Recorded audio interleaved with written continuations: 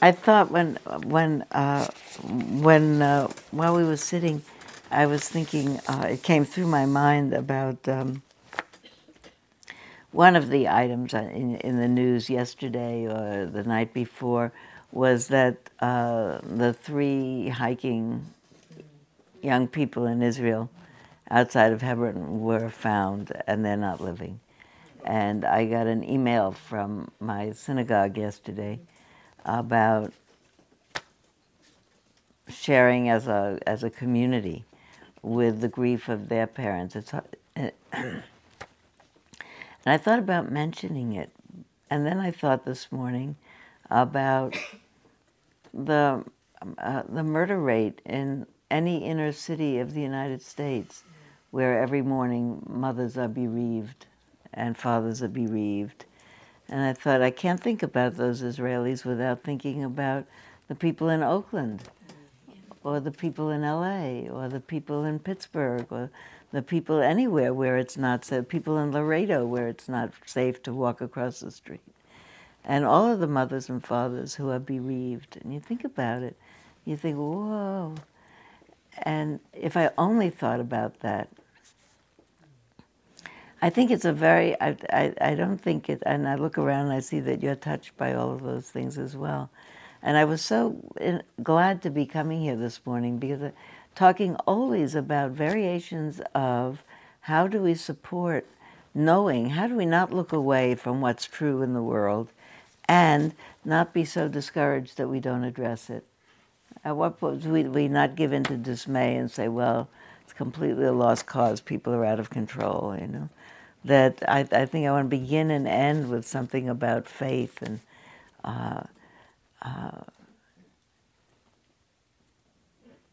what's the alternative? You know, we were talking earlier this morning a little bit, you know, teasing about or trying to be joking about old people spending a lot of their conversation talking about what's the matter with them, because that's what old people talk about. What doesn't work anymore? This isn't working. My arthritis in my back and my front and my this and my that, you know, and everything that they've got. And at some point in the conversation, somebody will say, well, we are really full. We are really breaking. It's, you know, it's got shelf lives. All these parts have shelf lives, and they don't all give out at the same time. And someone will say, "Well, it's just the shelf life of parts," but it beats the alternative, meaning we're still here.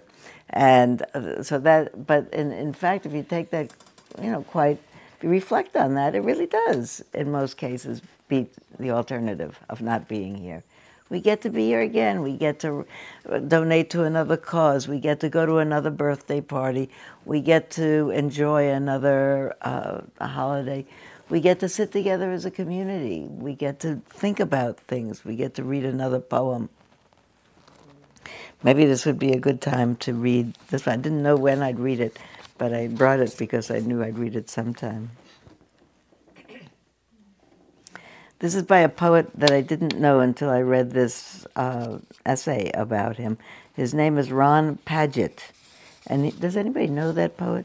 He must be older because he's been writing for decades. And he's writing something, the person writing about him says his poetry is playful, but they are often serious. And that what they then quote as one of those playful and serious lines is, "For there must be kindness somewhere else in the world, maybe even out of it, though I'm not crazy about the emptiness of outer space. I have to live here with finite space and inner space, and with the horrible desire to love everybody, to love everything and be disappointed." I love that line, the horrible desire to love everything and be disappointed. As human beings, mostly, unless we're seriously depressed, we really want to love and connect and get excited about things and enjoy things. And sometimes we do. And everything is finite in this finite world.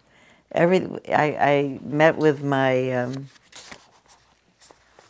have a group of Dharma teachers in various traditions. When we were saying all the different lineages, Dharma teachers of different lineages that have been meeting together, a half a dozen times a year for 20 years or something, just talking about our lives. We talked the other day about lots of things, and what's mythic and what's not mythic in the tradition, and we talked about really the interest.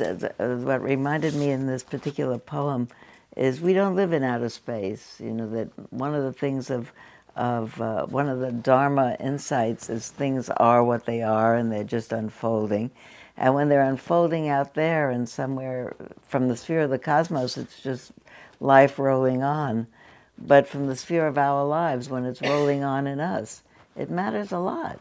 So the finite and the infinite, all those parables that we hear about in Dharma study of a Zen teacher whose son dies and he is bereft and weeping and crying, and his students come and say, well, you told us things arise and they pass away, and the Buddha said this is one of the truths about life, everything that arises passes away. You always told us all of these are natural things. And he says, that's all true. And I'm very, very sad. So that all the truth in the world does not make it, these things happen, does not make it supportable, doesn't make it not terrible when we are grieved in an awful way. And the alternative to not being grieved is to not care about anybody. And that's awful. So we are stuck in that, what did he call it here, Paget?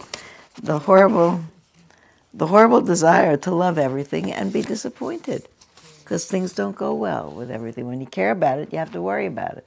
Or you don't have to, I guess, but you do, for the most part. When you care about something, you attach to them.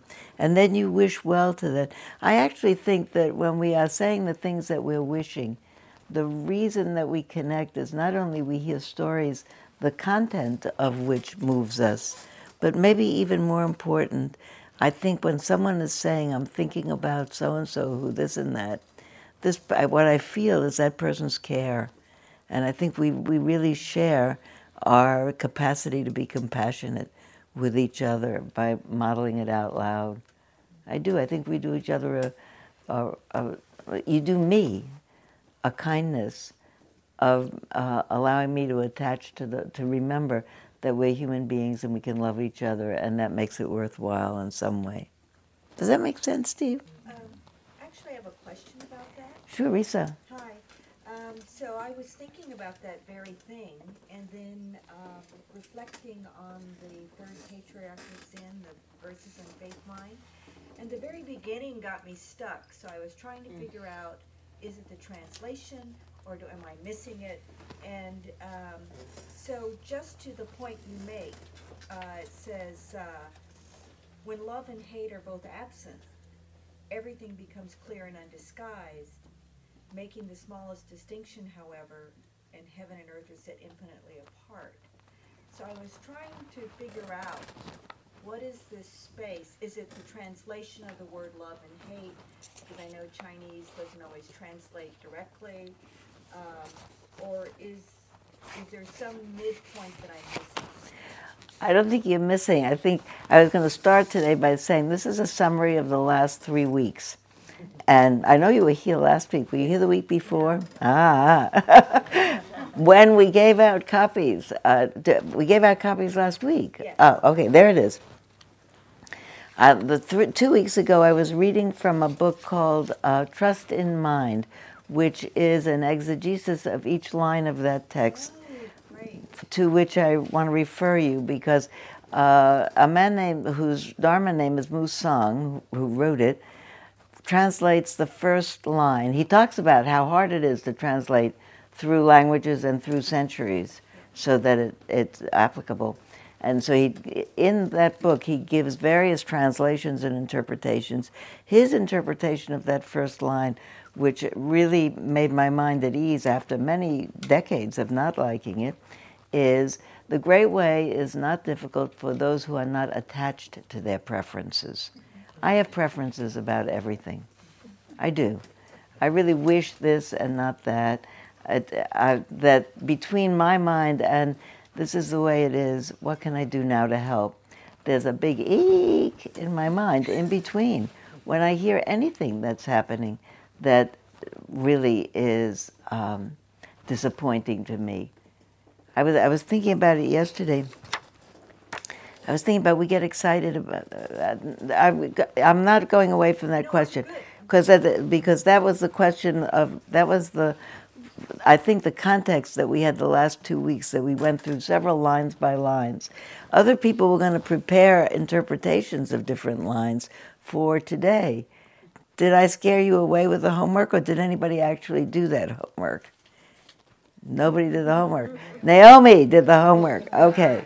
Naomi will soon will soon do her homework. Maybe right away. There was another hand. Where? Oh, well, No, Lynn. That was a half of a hand. Wait. it was a half a hand because my paper is not in my lap, but I could remember. No, well, look for the paper. We'll take. I'll give you some time because they're very hard to take, just like that. When love and hate are both absent, I would prefer to translate as when my mind has not tensed itself up reflexively about in that eek way, and can relax and say, wait a minute, this is what's happening. I wonder what's going to happen next, and what can I do to affect what's going to happen next? And I think that what the Zen patriarch is meaning, or what I'd like to read into it, is that not that you don't have responses to things based on preferences, from very small preferences to enormous preferences. Like, I was thinking about it yesterday when I thought I have a few things I was going to say. Let me reorder them in my mind, what order I was going to say them. Some are not such a. Some are. Yesterday I looked at. I was watching soccer again. I told you last week I was watching World Cup soccer. I love those soccer games. They are such consummate athletes. They leap into the air, and while they're up in the air, they kick a soccer ball over their head, going the other way. I mean, it's really like watching a ballet, and they do it for 90 minutes. With a 15-minute rest in the middle. It's incredible. I can't imagine what their electrocardiograms look like or their blood pressure. I mean, they're incredible athletes. And I watch the crowd, and they're so excited about it. And there's a way of, I think to myself, it's not that big of a deal, One team is going to win and the other team is going to lose. But the people caught up in the yaying and the haranguing, at that moment, it's very important to them. But I think to myself, so what does it matter? A wins or B wins, or this happens or that. But we get caught up in stuff, and I was thinking about they're having fun while they're caught up in it. Depends on afterwards whether they stomp down the stadium or have fights with each other, which often happens when a match is finished in soccer games or in other things where people lose it if they forget. That was a game, and partiality was important. Now we're going home. And I actually love it that, I don't know whether this is true of all soccer games, but it looks like the teams keep helping each other up off the ground and patting each other on the back. And it looks collegial. It looks like they remember, for the most part, that they're having a game. I don't know.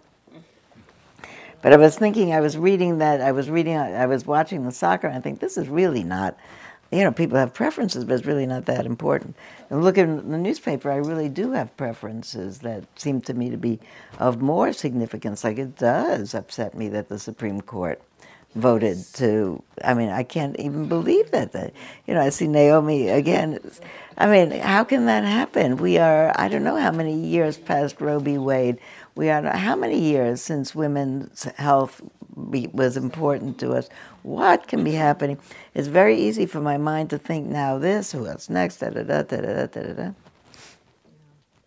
I read in the paper about the Israeli teenagers. I think about, what about teenagers in Iraq, what's going on there now? And reading anything else in the paper. It's very hard to step back and say, well, this is the result, I suppose, of what's all been building up over decades. What will I do now that will be worthwhile and helpful? Will I write another email? Will I donate to another cause? Will I write a letter to the editor? Is anybody listening? What will I do? One of the things I hope to be able to do, whatever it is that I do, I want to do it with a clear mind. And the mind, my mind anyway, I assume yours, when it reads something that's so dismaying, becomes dismayed. And in the dismay, it thinks up all kinds of, what it's going to be like this, and from that's downhill all the way, and it can't get better, and da-da-da-da. And then if I wait a little while, my mind settles down a little bit, and apropos of love and hate or absent, you say to yourself, well, I guess that did happen. Okay. What to do now? I guess I'll get together with my friends and we'll talk about, okay, redoubling the efforts, okay, working on the midterm elections, okay, doing this or that. What's the alternative? Not doing anything? That's doing something, not doing anything. So there must be something I can do. What can I do? And I think that the answer is always relax, make the mind back to where it sees what's happening, but sees it through a lens that's not skewed by aversion or lust, because then I won't see clearly. Many times in that, I'm looking for that sutta right now, and I'm not finding it. But anybody's got it right there? Okay. Thank you. Sure.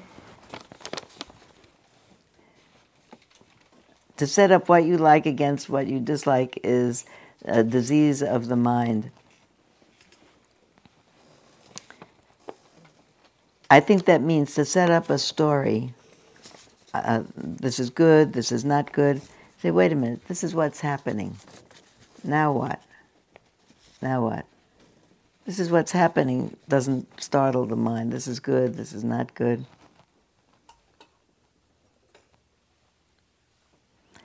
The whole of this, apropos, remember I just told you that Zen story about the Zen master whose son dies, who says to deny the reality of things is to miss their reality. There is a reality.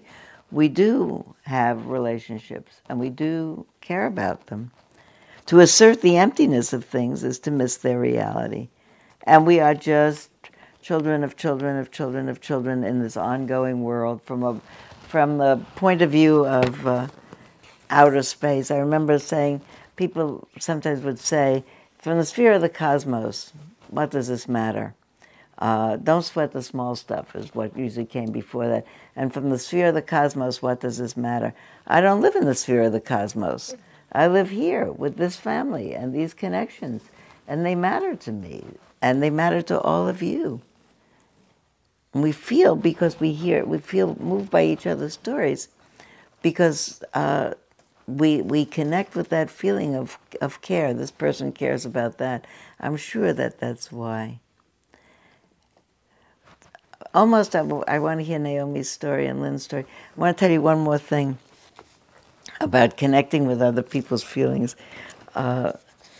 There's a summary in Mindful Magazine of a new book that's come out by Dan Harris. It's called 10% Happier. Anybody read it? It's very good. I read it. I read it in a day. It's a very easy, fast book to read. And it was well, let me read you the end of this. This is just an excerpt from it. And I liked it very much. Dan Harris is the anchor of Nightline on ABC News and other things on ABC News. And he's been part of ABC News for a long time, at least a decade, and it's clearly that's his work. He's been mostly went abroad, kind of like doing assignments all over the place, sometimes in very dangerous areas. So he's not a timid man. And the excerpt here in Mindful Magazine. The name of the book is 10% Happier. And this is Mindful Magazine, and this is Dan Harris.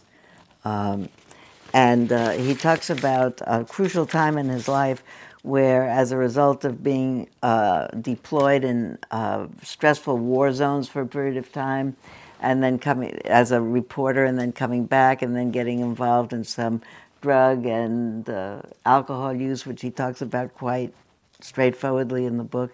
He, which also contributes to a stressed mind, he had a panic attack on television while delivering the news, which they actually have photos of in this particular magazine. You can see his look of anguish in the middle of being unable to speak.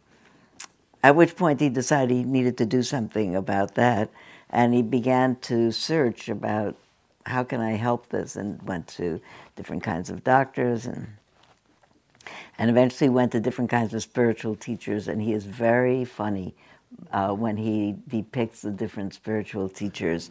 And particularly, we come out, the Insight Meditation movement comes out the hero of the story, ta-da-da, because look right here after the picture. That was Dan Harris. This is Dan Harris, loosening his tie as he's having a panic attack. It's really, you really can look at his face. He doesn't look good. And this is Spirit Rock, a whole page, a full-page picture of Spirit Rock. So we really figure very prominently. So he comes to Spirit Rock on a retreat, and this excerpt does not do justice to his experience at Spirit Rock, which he relates really hour by hour, and it's very funny. How many people here have ever sat on a retreat up at the top of the hill? So how many people thought, I have to get out of here, I can't stay here another second, and I can't make it another 10 days, I'll never make it. What are they talking about? Give me a break. He does a lot of, in this excerpt, I'm happy to say they left out a few excerpts, the parts where he is critical of people's speaking voice. I'm not even going to say what he says because it's going to be on a tape that's going to go all over the world. So never mind. You want to know that particular stuff, you can buy the book. But he is really spot on, partly about the jargon that we tend to use. What did he say was jargon? Noble silence. He said, nobody told me about this silence, and what's so noble about it? It's ridiculous to sit here with people like zombies. They don't look at you, they don't talk. So it's actually funny, because you see it from somebody else's viewpoint. Anyway, what I wanted to... So the good news at the end of this is he finds it very helpful, and he becomes really a serious practitioner of mindfulness meditation. He doesn't give up his day job. He said, he said, I was talking to Diane Sawyer about it, and I was really excited about it, and really turning people on at my network to go do it. And she said, don't give up your day job, Dan. But he said, I am 10% happier. And then there's a lot of discussion about can you be 20 or 30 or how, but 10% happier. How many people here would like to be 10% happier? Yeah, so it's all right, Any percent happier is good. So at one point, he's gone on this 10-day retreat. He goes home. He then continues. He goes on a retreat at the Insight Meditation Society, IMS, the Insight Meditation Society, which he said, and I'd never heard about this, he said people joke about it as being an acronym for I'm a mess. IMS, because he said, that... well, I once heard wrong. I thought that Joseph Goldstein, in his kind of East Coast twang voice, was saying that it's one of the things that you begin to see, it's a lawful cosmos. And I thought he was saying it's an awful cosmos. And I was a pretty anxious, nervous person at the time, and I thought that was true. It's an awful cosmos, things happen to you. But that wasn't what he was saying. So I'm a mess and it's an awful cosmos. But in the end, he comes out thinking this is really saving him. And in the end of the book, he says how many of his colleagues on ABC are now meditating different places. So who knows? You might come on retreat and find him on the next zafu. And anyway, he's talking about the end of his 10 days. He says, um, it's like I'd spent this on the ninth day. Say, it's like I'd spent the past 5 days being dragged by my head behind a motorboat, and now all of a sudden I'm up on water skis. This is an experience of my own mind I've never had before. A front row seat to watch the machinery of consciousness. It's thrilling, but it also produces some very practical insights. I get a real sense of how a few slippery little thoughts I might have in, say, the morning before I go to work, maybe after a quarrel with my wife, a story I read in the paper, or an imaginary dialogue with my boss. Those thoughts could weasel their way into the stream of my mind and pool in unseen eddies from which they hector and haunt me throughout the day. Isn't that really a good image? They pool in unseen eddies from which they hector and haunt me throughout the day. Thoughts calcify into opinions, little seeds of discontent blossom into bad moods. Unnoticed back pain makes me inexplicably irritable with anyone who happens to cross my path. And then at the end, he says, I know one thing for sure. There's much more for me to do. Whether or not 100% happy is achievable, I can definitely be more than 10% happier, and I'm excited to try. I often think of a quote from a writer I admired named Jeff Warren, who called meditation the next frontier of human exploration. And then he says, mindfulness, happiness, and not being a jerk are skills I can hone the rest of my life. I love that. Mindfulness, happiness, and not being a jerk. I think not being a jerk is a really important thing to think about, because in that same way that the mind catastrophizes, uh-oh, the Supreme Court, whoa, tomorrow, calamity for everybody. Maybe. You could be in a relationship for a long time. You tell me if this is not true. You could be in a relationship for a long time, and suddenly your partner says something that just falls wrong on your ears. Just feels wrong, and ire arises, and you think, how can this person say this? How can this person say this? They know I don't like this. They know this really upsets me when they do this or say this. I see that you know this. How can I be with a person like this? It's a big mistake. I can't be with a person like this. Could be after 20 or 30 or 40 years where you already were with that person for that all along and you didn't leave. I see that you get what I'm saying. Because the mind gets hysterical and it thinks all kinds of hysterical jerk thoughts. And so I really appreciated that. And it said, mindfulness, happiness, and not being a jerk are skills I can hone the rest of my life, every day, every moment, until senility or death. And the payoff is less reactivity, less rumination, and who knows?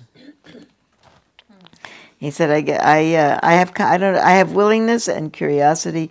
I have confidence and trust. Maybe another word I could use is faith. So that's lovely, isn't it?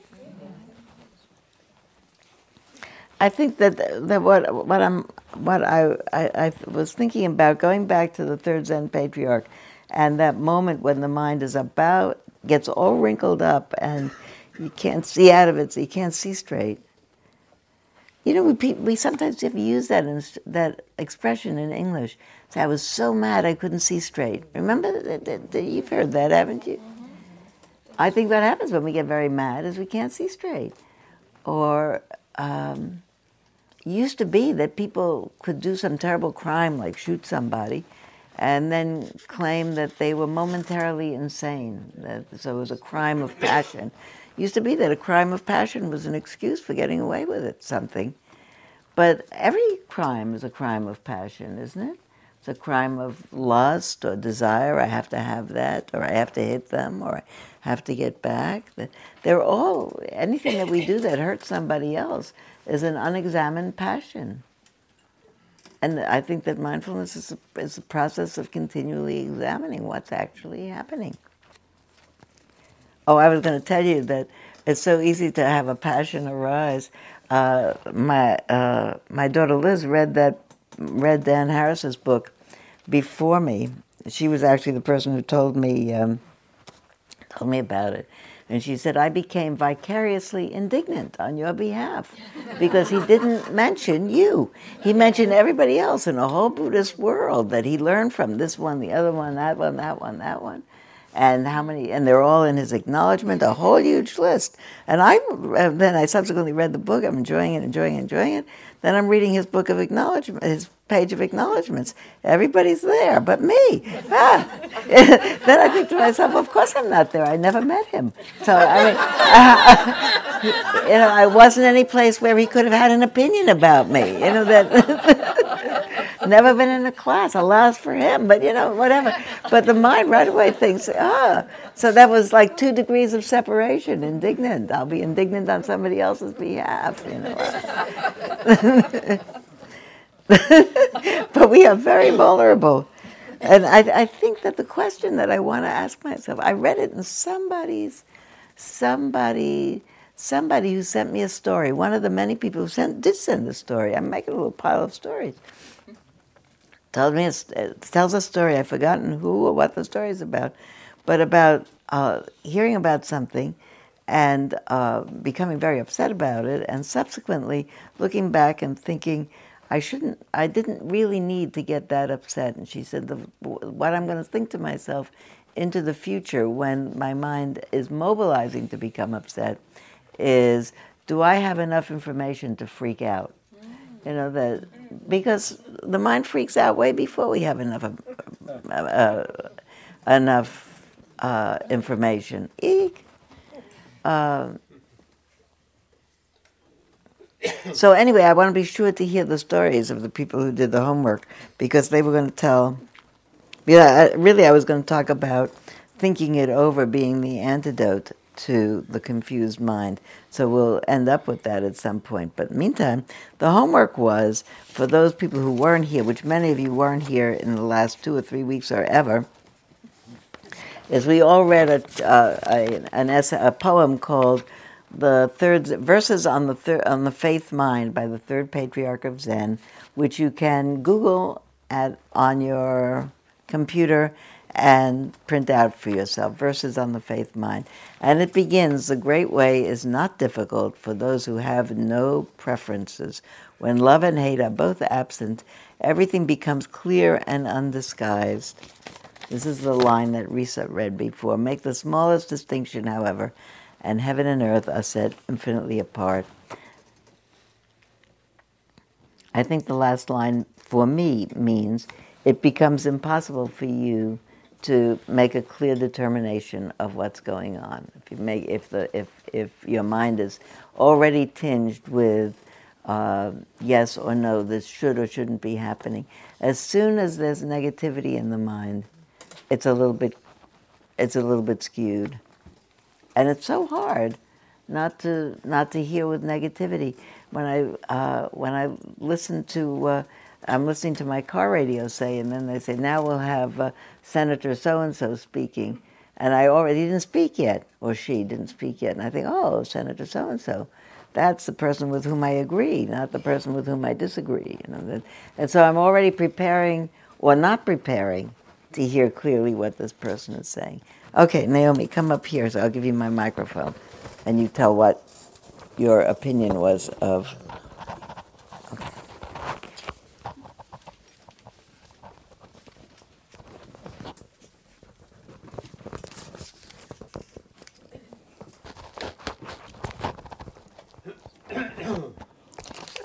Okay, I think, right? Is that too loud? No? Okay. Well, the first thing was, as I read it over and over and over again, I just got more and more depressed by how far I am from this. And I thought, oh, they call it faith mind because you need a lot of faith in order to believe you could ever do this. And I did think they must mean addicted to preferences, that it couldn't be without preferences because we're alive. But I not only suffer from or have many preferences, I have a very judgmental mind, sort of Supreme Court judgmental. And I also, so here is his story. The lines I picked are, I'm all tied up with my glasses. It's okay. Okay. And the burdensome practice of judging brings annoyance and weariness. What benefit can be derived from distinctions and separation? And that's a lot of what I do. So here's the story. I was invited to go down to a assisted living facility to do some teaching on theater and theater games and improv and that kind of thing. And I had been led to understand that there was also, that I was being hired meant that I was going to be paid. But it turned out I was being hired to volunteer. So I drove down, and it was far away, and it was hard to park, and I went in, and I met the woman, Sally, who was the developer of programming. And within minutes, and I walked in, and it was assisted living, and there were a number of people in the lobby sitting in wheelchairs and not speaking. And that's that. And what I confronted was my mind, with which is dealing with aging, and my fear of losing my faculties, and all of that. And I thought, get me out of here. Well, Sally came in, and she was very lively and very affectionate to everybody, the people in the lobby, and then the people working there came in, and they were hugging the people and that were living there. And Sally talked to me, and my volunteer status became very clear. And I said, well, thank you, Sally, but I do my volunteering in Marin, where I don't have to drive so far. That's hard on me. But as she said, but let me show you around. So she took me by the hand, and at the same time, sort of like the Pied Piper, she said, anybody want to go with us? And there were 3 people, residents there, who came along. And they came along everywhere we went as she was showing me the facility. And they barely spoke. One man had on his shirt a big red paper heart. And the other man, and my hunch is, actually, the 3 people were younger than I am. That's not hard.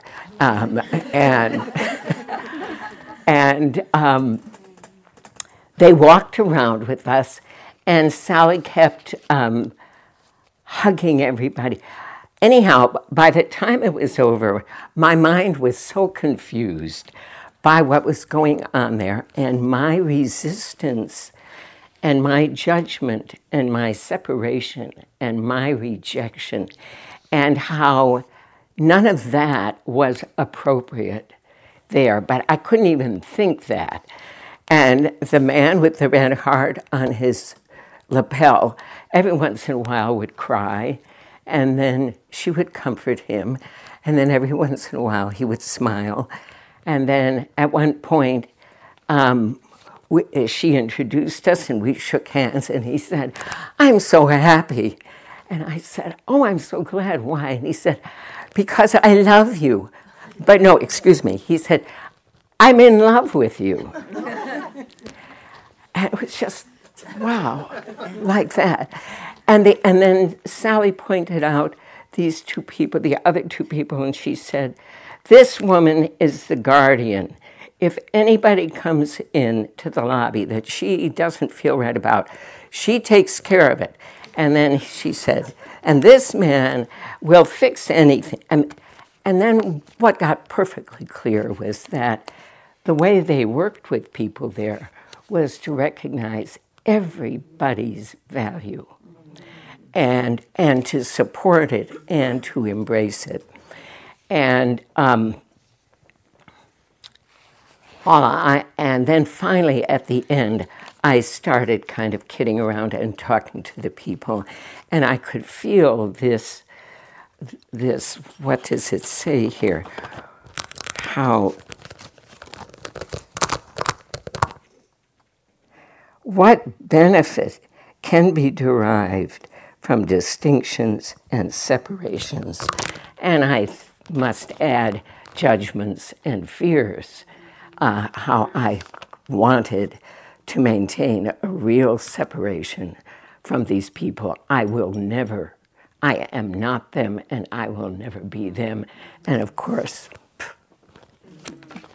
that's all I can say.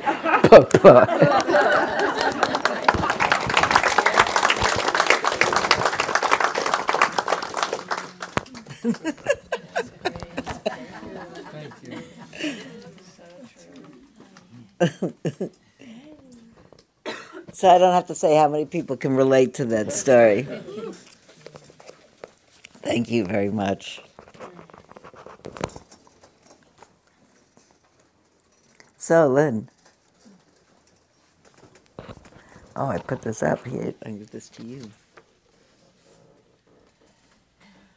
I don't think I even need it.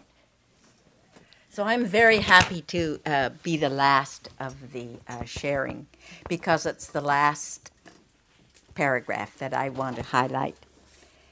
Just let things be in their own way, and there will be neither coming nor going. Obey the nature of things, your own nature, and you will walk freely and undisturbed. Your own true nature, that's where I was meditating on. And I was invited to lead a movement meditation, and I had been thinking I wanted it to be your own nature, but I didn't quite know how to approach it. So this came in beautifully, and I called the exercise relaxation, awareness, release. And then I just picked out words here like no yesterday, no tomorrow, no today, silence in motion, motion in silence, neither coming nor going. Obey the nature of things, your own nature, and you will walk freely and undisturbed. Thank you very much. That last word I like very much, undisturbed, undisturbed. That it comes up earlier in that whole essay.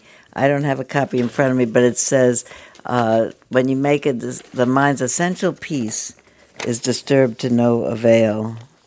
Where is it? But I don't. The second paragraph. Be better with glasses. Okay. Yeah. When the deep meaning of things is not understood, the mind's essential peace is disturbed to no avail. You know, when you think about that, it's so powerful that Lynn ended on that undisturbed. And when Naomi told her story, I mean, I don't have to comment on it because it's so clear. But we walk into a situation and we're right away disturbed. Probably many of us have had that experience of go to visit somebody in that kind of a facility with people sitting in the main hall as you come in, and to keep a warm mind about it. I don't know what to keep about it. You know, keep flashing on when my father was in the last weeks of his life. He was in a facility for, not a long-term living facility, what do they call it? Convalescent hospital. And I used to think as I came, and there were lots of people in the lobby sitting around, I used to always think, so to speak, convalescent, because nobody actually convalesces from out of here, or not so many people convalesce out of here. And they had also people who volunteered to come. And I was next to my father's bed where he was several weeks dying. And down the hall, the volunteers were organizing a sing-along of songs that the people who lived there would know. So they're all singing, "The old gray mare, she ain't what she used to be." And I thought, wait a minute, that's the wrong song for it. But, maybe it's the right song for there, and it's a song that they all knew, so... But when I visit those places, when I visit those places to talk or to be with the people, then I get in my car as I'm driving away, and I call one of my children and I say, "This is not what I want to do. I'm just letting you know in case you forgot. Try to avoid this." Nobody wants that, and they're very good places, and that sounded so moving about they recognize the best about the people. Those people are really wonderful. They are terrific, the people who do they really bodhisattvas, I should say the name of the place because it's very unusual. Yeah. It's called Age Song. Oh, I heard ads about that. Where is it? It's on Bush and Page. It's way down there. No, I hear ads about it. Sylvia, Yeah. let's not forget time for Juanita's story. Oh, Juanita's story. Right. Thank you very much. Where is Juanita? That will get us back to two more things that I want to remember. How many people are not familiar with the request for stories? I could just do that request again. Some months ago, I was saying that every time I tell a story about my own experience, Naomi just told a story. Naomi's story, for instance, I went in a place, I became confused and overwhelmed on the basis of my fears that came up. After a while, my fear settled down, the confusion dispelled, and I felt connected and really warmed by the experience. And I said, all of the Dharma stories that we tell about what happened in the days of the Buddha and what happened now are all versions of, I was okay, then something happened and disturbed me, startled me, I became confused. Then after a while I became unconfused and I was all right again. And I said, it's all like "'Twas blind, but now I see." It's all that same hymn. And I said, write me stories about your life. I went to the gas station and someone was helpful. In the supermarket, someone was not helpful. How the mind responded. My email is sylviaboorstein@gmail.com. If I get enough stories, I'm going to put them in a book, and I'll write stories to go with them. But I really want to say that it's not that complicated. The Dharmic truth that the mind is on its own. It gets confused, and if we're fortunate or if we practice, it unconfuses. Over to Juanita. There you go, Juanita. It's going to tell you an unconfusion story, and then we'll take photos, because we have two families with 3 generations. So I want to take pictures of the 2 families with 3 generations. Okay, Juanita, go. Okay, so I am the oldest child and the only girl.